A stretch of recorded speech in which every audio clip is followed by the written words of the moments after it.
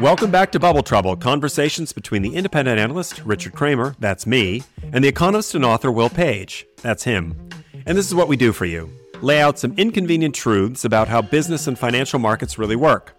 And we're continuing our exploration into the dinner party topic of conversation on everyone's lips, AI, with the first of our very many special guests, Professor Chris Speed.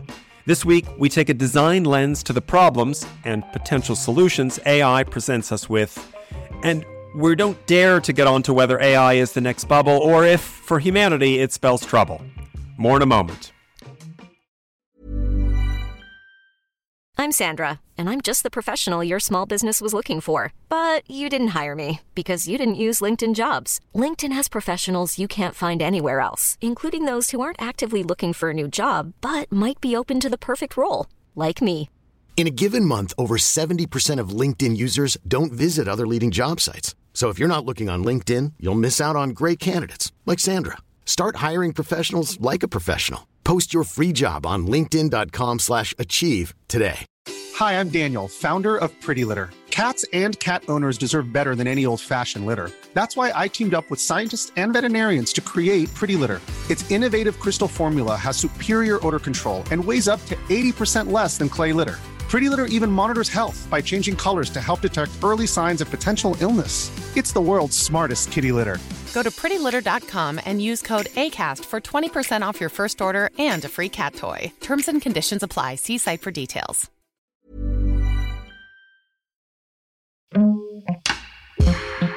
Professor Chris Speed, thank you so much for coming on the show today. We got to meet each other a long time ago during the heart of lockdown, and then more recently back in my hometown of Edinburgh where you're based.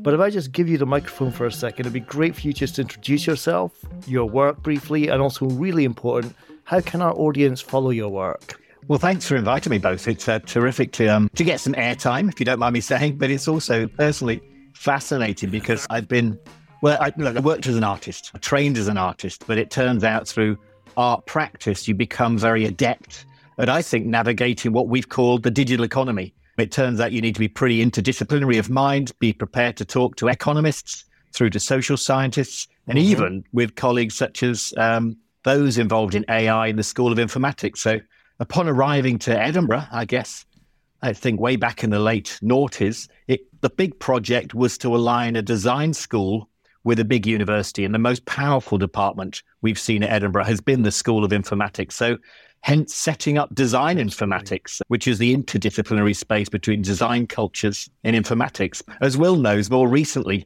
I've been directing the Edinburgh Futures Institute, which takes even more multiple disciplines and places them in a research teaching melting pot. And requires a rubber desk because you're dealing with so many academic disciplines, you're banging your head against it all the time. And we'll come to the Futures Institute and that incredible development in part 2. But in part 1, what I wanted to do was start off with this topic of design. Let our audience get their heads around what design means. I like the expression, are you a solution in search of a problem or a problem in search of a solution? And that takes some mental juggling to understand what that expression means.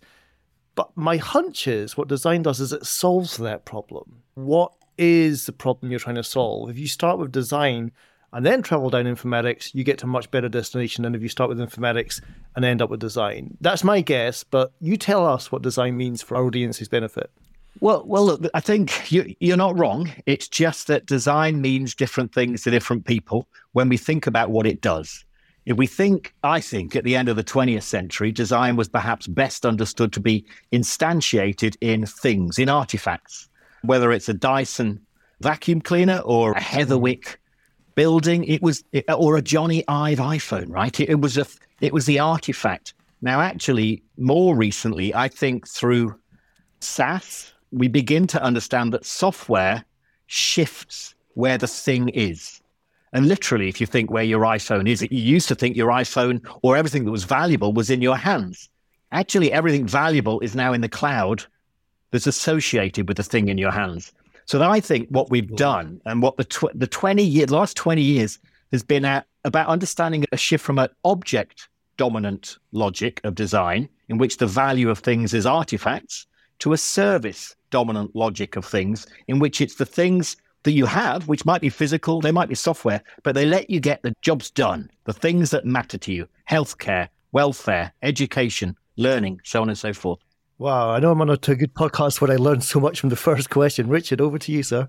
I'm going to go completely off our script because I want to throw something I hear far too often, and we'll get to talk about AI, but this thing about user experience. I remember probably a decade ago when people started talking about the Internet of Things, and I just laid out all the little gates and user experiences I would have from leaving my building at work to unlock my bicycle to get home. And all of these little things, I'm still waiting for the user experience of unlocking my bicycle to somehow be improved by software. Haven't we overpromised what software can do with these user experiences when, frankly, the muscle memory and our human ability to change behaviors is fundamentally slower than what maybe the software can propose? Okay, I don't think so, actually, Richard, because I think what happened was many of those things that you were talking about there, from the door, let's think of getting out of your house, whether it's grabbing the keys from the bowl to getting to the door, to getting to the car or walking to the train station. Now, all of those things were developed in what I would prefer to be a 20th century model where software wasn't required. What we do know is that now we have constant feedback loops from the software and the interaction with things. There were no feedback loops between you getting to your car from the bowl of keys to the door to the car. There were just none. And actually, all of those products were sold without any feedback loops. There was no data feedbacks trying to improve them. So they were the best things we could possibly imagine because the market decided that the particular Yale lock, the way we twist it, is probably common in my house to your house because the market decided literally through buying and testing out. Now that buying and testing out in software is taking place in a snap. The feedback loop from the apps on your phones are feeding back and negotiating at high speed across huge data sets. So the critical thing is the SaaS. I mean, if you begin to think about those loops of the things. Now, having said that, there's nothing wrong with everybody knowing how to open a front door from behind the front door. It's pretty good. I'm not convinced we need software to come in and fix something that everybody knows. But there's lots of other technologies in the way now, which actually software as a feedback loop does help. And that's where I was going in the next question. It's a great segue because haven't we been capturing intelligence in silicon and software basically for the last 50 years now? And if we want to demystify AI, we can call it a subset of machine learning, which we can call a subset of linear algebra or regression modeling. And eventually, on average, after trying something a million times, you'll get a pretty good idea of how it works or how often it fails. And maybe we're just looking at applying these probability machines everywhere we look. So I guess my design question to you is, what are we solving for? Are we trying to make a lot of little things more productive, cheaper, faster ways to do stuff? Or are we trying to solve for creativity, to try new combinations of things, to try solutions that we might never have imagined before? Where are you suggesting design focus efforts on optimizing what we do today or on inventing a new future? Good questions. Because when you speak of design, I'm going to have to speak for the design industry, right? I'm a design academic. I won't speak to the terrific people at DeepMind who will consider themselves to be the designers of AI. For design, I think there's a few things here. One of the biggest design disruptions we saw in the last 150 years was, of course, Fordism. This entire economic remodeling of how we moved from craft building cars. We used to have teams building cars, and one by one, we would all work together in a small team to build a car. Fordism comes along as an economic solution that knocks out a whole way of organizing the economy. And I think, let's be honest, behind every use of AI, the only reason you and I or your listeners are going to adopt an AI is to save time or money. Even if it's my student who thinks, I really want to go out tonight, maybe I'll just try ChatGPT and I can get that essay kickstarted, even if they're an A-star student and they have no intention to plagiarize. It's still a business solution. It's a way of saving time and money. So what I find fantastic is this Fordism was a generic solution for large-scale industries, which we all know transformed the 20th century. What we're seeing now with these platforms, these products, that's down to the individual. Every single individual who chooses to use ChatGPT or Midjourney, DALL-E, is choosing it because of a labor-saving option. Now, I think what it's doing, that's radical, right? Suddenly, we didn't think about personal business models, but now we're going to think about personal business models, labor saving. That's a problem because not everyone can afford to jump onto the premium version of ChatGPT. I pay for Midjourney and I'm getting astonishing images and I pay for them. So there's a bit of work we've got to do because we're going to go big on this. It's going to sort out those who can get access and those who can't. Most people are going to get access through the web browsers, aren't they? Through search engines, Bing, whether Google, so on and so forth. So it's going to lift everybody up proportion, but we're still going to find some exclusive users. So that's a bit of a challenge, personally. I think people inside the academy are worried about some of the privilege, again, it's going to offer. And just to make sure you're being clear, you think most of what AI will be used for will be that optimizing? I think it's let's do things better. Or cheaper. I think whether you find, look, it's going to increase value creation. Whether you place value on economy, on time, on your social status, because you'll use it across social platforms, on your marketing. Again, the problem we have in capitalism, it leans toward an economic bottom line rather than necessarily a social or environmental. And then as I throw my thoughts in, I was telling Will the other day that as someone as a designer, I confess to having an aspect of dyslexia, and I get paralyzed when I start a new Word document. Apple N is terrifying for me, but now I can start Apple N with a whole bunch of words, whether it's to write a university strategy document or to begin to start an essay. I'll work my hardest to develop it according to my narrative, but it does bring everyone up to a level. I mean, there's no more C's, Richard. Everything's a B minus. Everything is a B minus. And then it's a question. We'll save my college career. You've just given us the headline for this podcast. Now, Professor Speed, I know Richard's keen to ask from a student's perspective what to make of all this. So just before he does and before we get to the break there, just very quickly, where are we in the hype cycle of this just now? I remember the DeepMind hype cycle. Everybody was talking about DeepMind. Now nobody's talking about DeepMind. Everyone's talking about ChatGPT. Are we at the beginning of the cycle? Or are we peaking out and it's going to go back in its own little cave and we'll see what happens 3 or 4 years down the line? My hunch is we must be on the uptick. What's interesting is it's seeing different areas. So every sector now is ingesting, digesting, and thinking through the implications. And what you'll see, it is fun watching Twitter, isn't it? Because every single sector is processing the implication. And then you'll find every single sector or a lead user in a sector is then offering prompts. And then you're beginning to think through, hang on. And you're seeing this ripple effect. So I think we're on the up. I really do. And I don't think every sector is processed. You've got some lead sectors, lead users experimenting with those prompts. And then we're going to have to either fall off a cliff or find out that it just normalizes and everything comes up. I think we went through this with calculators. That's my guess. My father was a maths teacher. I suspect he was terrified when suddenly, and then I guess suddenly everyone was using, or were they using a calculator? They turned up on the wrist, and then at some point an exam board said, look, just take them into your exams. We'll just write harder questions for you to use the damn calculator. So it's the normalization that we really want to, we're fascinated with, isn't it? So I suspect we're on the up, and let's go down. It is that time of year where the students are filling out their UCAS forms. I've just imagined so many just buzzing out and studying informatics. Richard, kick it, sir.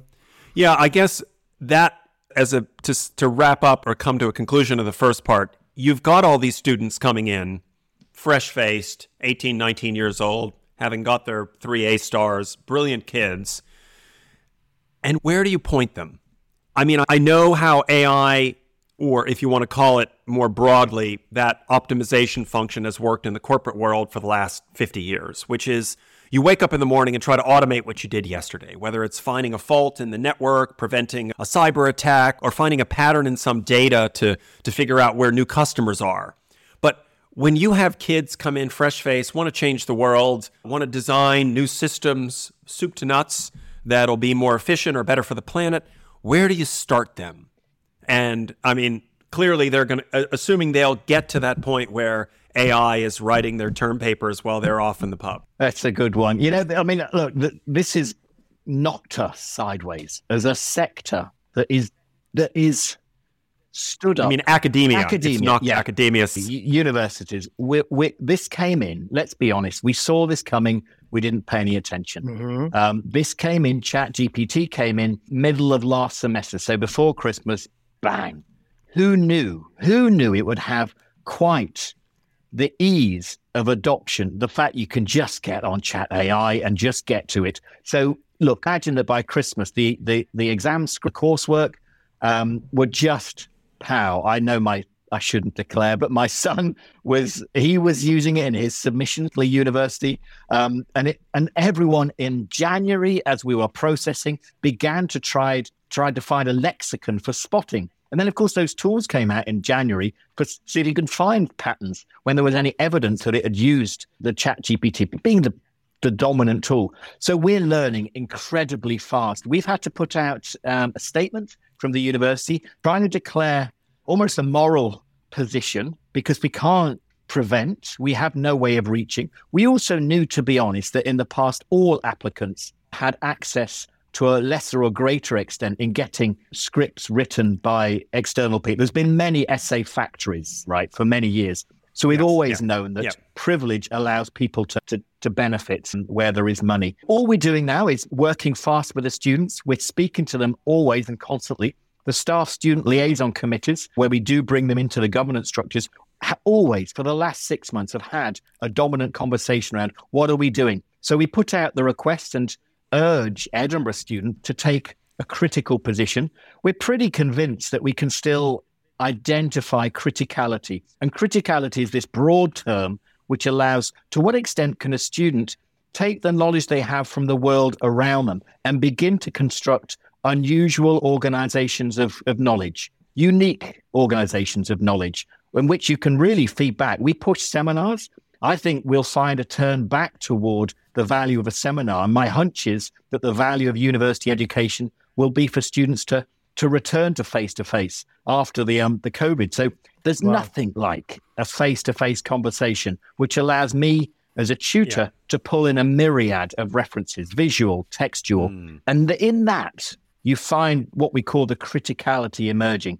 Trust me, there's a bell curve. It isn't in existing students now all the way. But I'm excited as a complementary tool.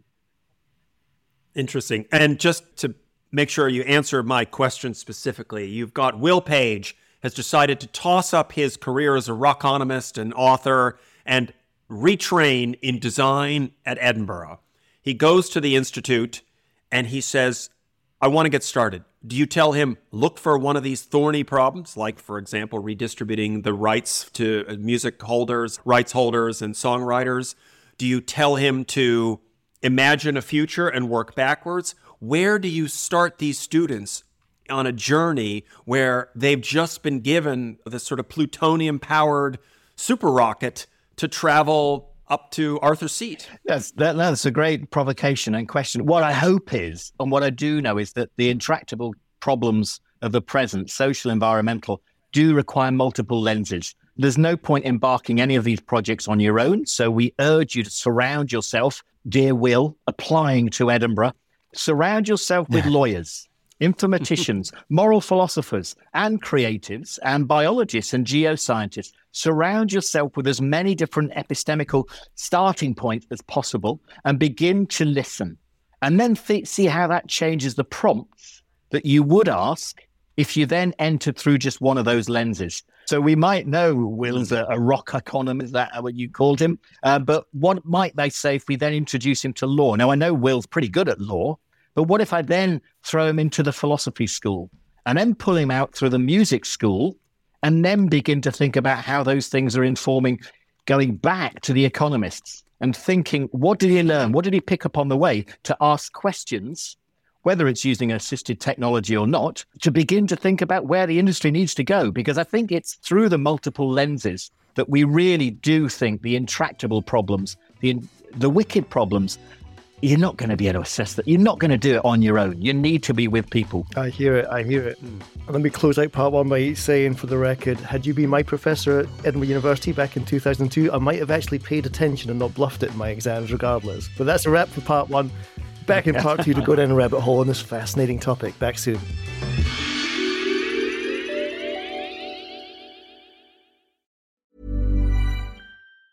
Planning for your next trip? Elevate your travel style with Quince. Quince has all the jet-setting essentials you'll want for your next getaway, like European linen, premium luggage options, buttery soft Italian leather bags, and so much more. And it's all priced at 50 to 80% less than similar brands. Plus, Quince only works with factories that use safe and ethical manufacturing practices. Pack your bags with high-quality essentials you'll be wearing for vacations to come with Quince. Go to quince.com/trip for free shipping and 365-day returns. Hi, I'm Daniel, founder of Pretty Litter. Did you know cats tend to hide symptoms of sickness and pain? I learned this the hard way after losing my cat, Gingy. So I created Pretty Litter, a health monitoring litter that helps detect early signs of illness by changing colors, saving you money and potentially your cat's life. Pretty Litter is veterinarian developed, and it's the easiest way to keep tabs on your fur baby's health right at home. Go to prettylitter.com and use code ACAST for 20% off your first order and a free cat toy. Terms and conditions apply. See site for details.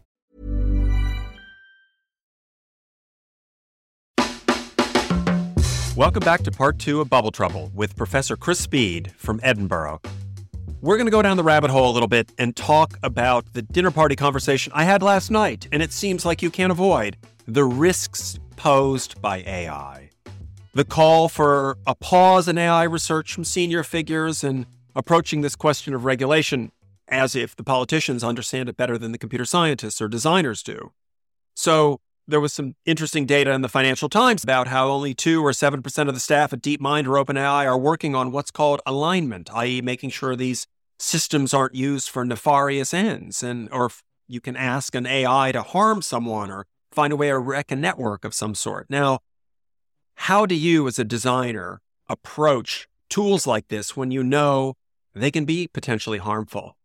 Are you getting more than 2 or 7% of your students to think about alignment and making sure that AI isn't used in a discriminatory way or a harmful way that everybody seems so exercised about right now?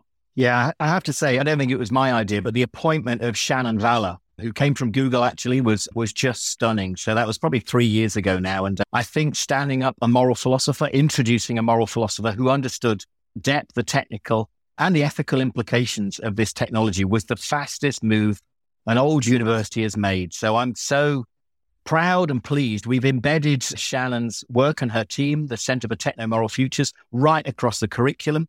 I think you'll find that if you Google Edinburgh now, you'll soon follow an association with Shannon, because it could have been a real misstep. We could have pursued the what we call techno-determinist route, which is lead with one of the best AI schools in the land, but to stand it up and complement it. So in every debate we have now, Shannon, Gina, the team are all there, and their PhD students are absolutely stunning. And let's be clear, a PhD student these days, in the context of the Futures Institute, must be multidisciplinary, from design and philosophy, AI to law. Now, they all under an umbrella, but they're really leading. So we've now embedded her core course. Every student must take her course in AI and ethics. And she's also just approved a master's program, which kicks off in September. So now I'm really pleased. In terms of the leg of the stool of what we're going on, it's there and as strong as I can possibly have hoped for. So no, it's present and it's incredibly conscious, responsible. But let me just flip back to the realities, the realpolitik, if you will, of both private companies and nation states. So I'm delighted that Edinburgh and other universities are standing up and recognizing that there are some moral dilemmas posed by these systems. But how do you constrain the behavior of some of the largest companies in the world? And indeed, when the race for AI or AI supremacy is couched as a clash of civilizations between the West and China, or the US and Europe and lots of other nation state actors, how do you get that academia to infect the thinking of all of these self-interested private actors? It's a good question. I'd like to think the agency of a university is to support the shareholders' assessment of a business. In other words, a business, Cambridge Analytica, right, was entirely flawed as a business because it didn't support what we might call the active moral philosopher within the business proposition. So if we had the hacker, the hustler, and the hipster, and now we're adding a moral philosopher to mitigate against a business making a misstep, then I'm hoping that the universities are places where organizations, shareholders encourage the C-suite to go to. I mean, Shannon works very closely with the Scottish AI Alliance. They've just won a large award to support and steer towards Westminster. I mean, it really does depend on a company wanting to lean in. If it wants to lean away, there's a great phrase in design, sorry to pull it back to design, but the best defense against the dark arts are the creatives. And I might extend that to the humanities. So I repeat that, the best defense against the dark arts is leaning into the humanities. Now, if you want to pursue a dark art, if you have a dark business, I'm sure you have every power and intention to move away and not hire us just through conversation, not through consultancy. But what can I do, Richard? Appoint the best people at my end and encourage shareholders to encourage businesses to stay alive by leaning into the moral opportunity. I want to come off the back of that because it's so encouraging to hear that you've done that at the University of Edinburgh, in that I often say you can't study economics without philosophy.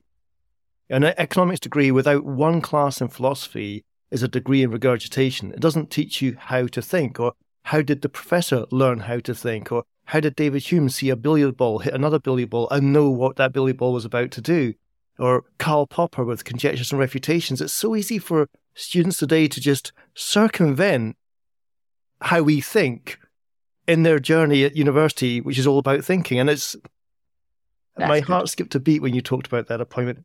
I want to wing it back to productivity, something you delved into part one, going completely off piste here. But before we get to our smoke signals, let me quote what Gus O'Donnell, most senior civil servant in the British government, known as God, Gus O'Donnell, God, used to say to me. He said to me, productivity comes in three forms. You can either do more with the same, you can do the same with less, or more with less. Here's Tom with the weather. That's a great lecture on productivity in less than 40 seconds. And if you think about your reference to productivity in part one, if you're going to do more with less thanks to this, what is that more and what is that less? Can you label them for me? Wow. Okay. The first thing I would refer to is probably, if you don't mind me doing this, is referring to Kate Raworth's Donut Economics. Oh, great book. Where in which we can imagine, listeners, a donut, literally a donut, a ring of a donut. If you take that donut as a ring in which actually represents the nourishment, the cultural nourishment, the economic nourishment to keep jobs, which we know are powerful and they produce cultures, economies. Staying within the donut is a place which is incredibly enriching and nourishing. If we exceed the donut with a series of economic propositions which become too much, and I'm trying to recover your language, Will, in the question, then it becomes excessive. We have too many things, or we're doing too much. If we return to the center of the donut, there's nothing there. If I think of Edinburgh without the festivals, there's no nourishment. Now, I know we need to do more with less in Edinburgh, because crikey, on a bad summer in Edinburgh, there's too many hotels. There's not enough taxis. There's too much comedy. There's just too much excess. It's no laughing matter. And my hunch is that somewhere is a sweet spot when we take on a quadruple bottom line, which doing just enough to enrich in our lives with culture, doing just enough to make sure the carbon use isn't excessive, just enough to make sure that we have work for everybody and it's appropriate and it's not exploitative and extractive. So I'm not sure I'm answering your question very well, but there seems to be, rather than a binary assumption, too much, too little, too less, too more, that we do need to find a place where humans are nourished. I mean, of course, I work at a university, a place where nourishment wants to meet and be thoroughly nourished by bumping into philosophers and economists like yourself. So I'm not going to suggest it's a less or more, but there's somewhere in between, a series of rhythms where we need to get it right. We are facing a climate crisis, so I'm very keen personally to find ways that we develop economics in such a way that it isn't kind of less or more, but it's responsible. Does that help? Is that right? Amen to that. Amen to that. I feel that a lot.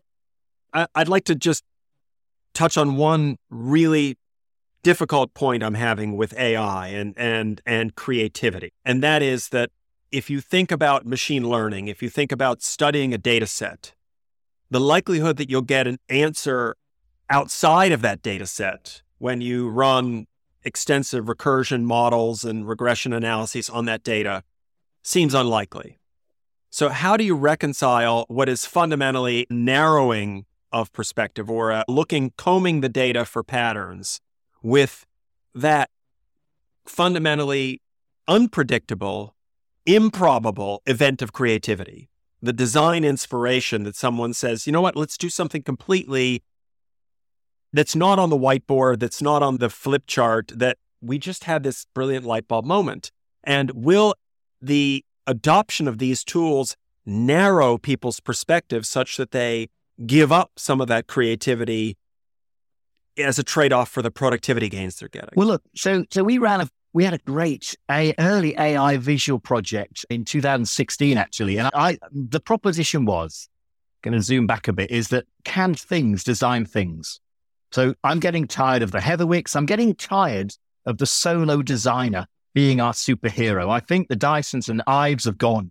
I think we know we need to design with others to make sure we're listening and learning about their inclusivity. The further question is, if you count how many people are in our collective rooms, and listeners, think how many people are in your rooms and now count how many objects are in your rooms. The objects beat hands down the amount of people in the rooms that we're all sitting in by 100-fold. What if you could ask the experience of all of those things, how they would like to occupy the world? So, for example, we tried to ask this question of a fork. What would a fork like to be? If you ask the humans, 99.9% of humans say a fork is good for eating.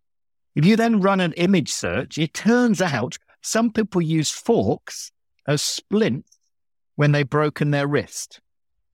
Who knew? Turns out the AI spotted that. Turns out that you can tie bows with a fork because you can tie the ribbon around the middle prongs and you get a great ribbon tying tool. Turns out if you do small amounts of gardening, a fork is good. Now, the dominant idea is that people generally think forks are good for one thing. I've just taught you 3 more things that forks are good for. Now, when we did the search, it was an image search across the Google catalog, and that's what the AI gave us. So my suggestion is that don't assume just because you have Instagram and humans providing and reinforcing your assumption of what forks are good for.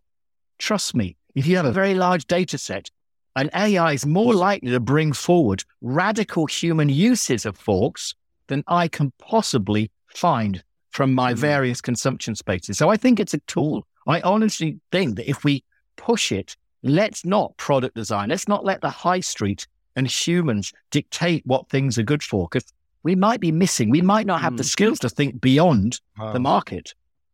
Richard, I'm tempted to say that another fourth use of a fork is for getting a large piece of bread out your toaster when it's stuck. But seriously, kids, don't try that at home.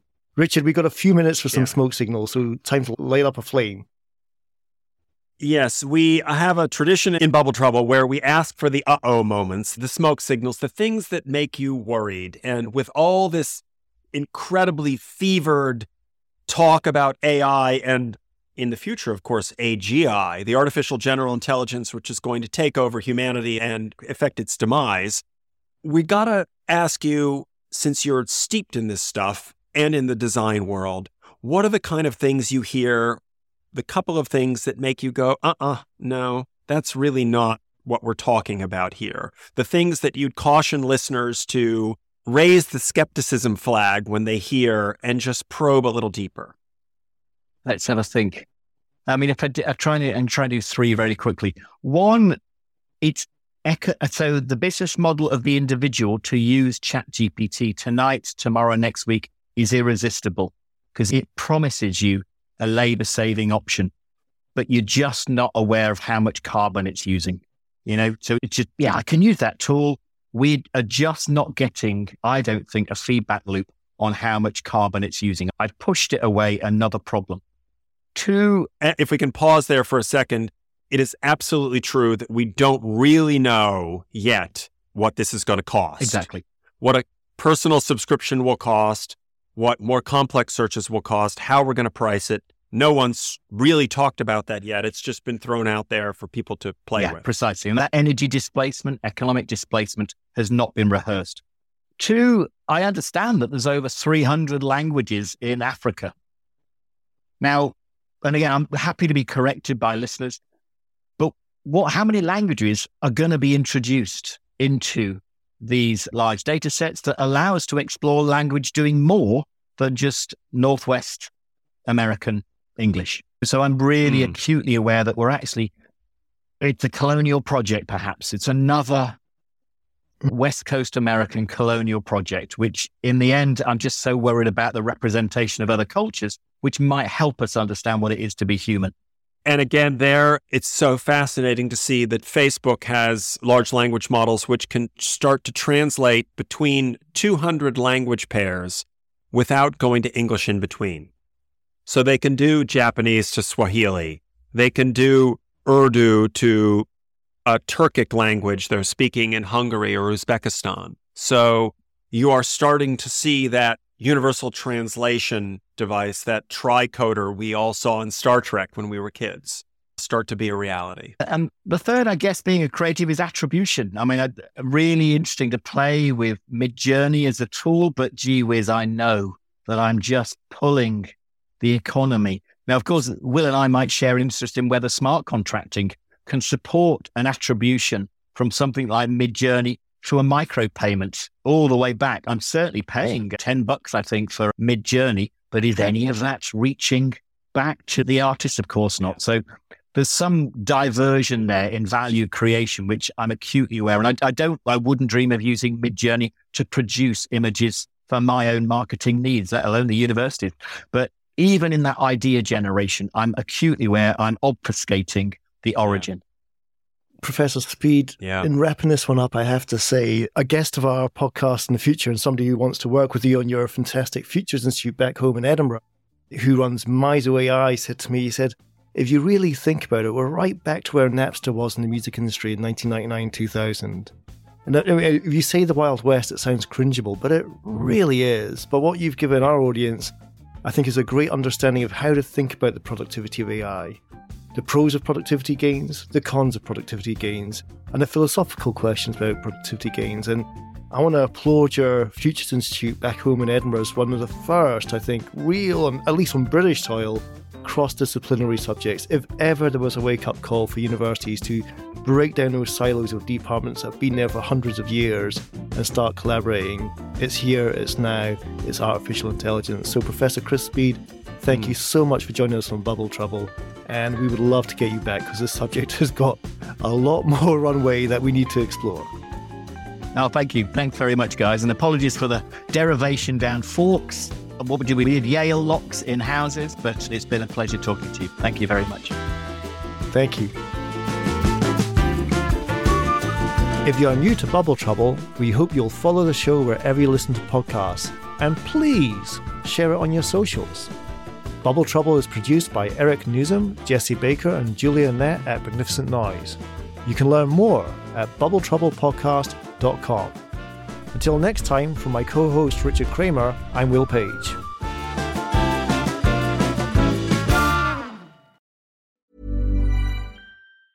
Even when we're on a budget, we still deserve nice things. Quince is a place to scoop up stunning high-end goods for 50 to 80% less than similar brands. They have buttery soft cashmere sweaters starting at $50, luxurious Italian leather bags, and so much more. Plus, Quince only works with factories that use safe, ethical, and responsible manufacturing. Get the high-end goods you'll love without the high price tag with Quince. Go to quince.com/style for free shipping and 365-day returns. Hi, I'm Daniel, founder of Pretty Litter. Did you know cats tend to hide symptoms of sickness and pain? I learned this the hard way after losing my cat, Gingy. So I created Pretty Litter, a health monitoring litter that helps detect early signs of illness by changing colors, saving you money and potentially your cat's life. Pretty Litter is veterinarian developed, and it's the easiest way to keep tabs on your fur baby's health right at home. Go to prettylitter.com and use code ACAST for 20% off your first order and a free cat toy. Terms and conditions apply. See site for details.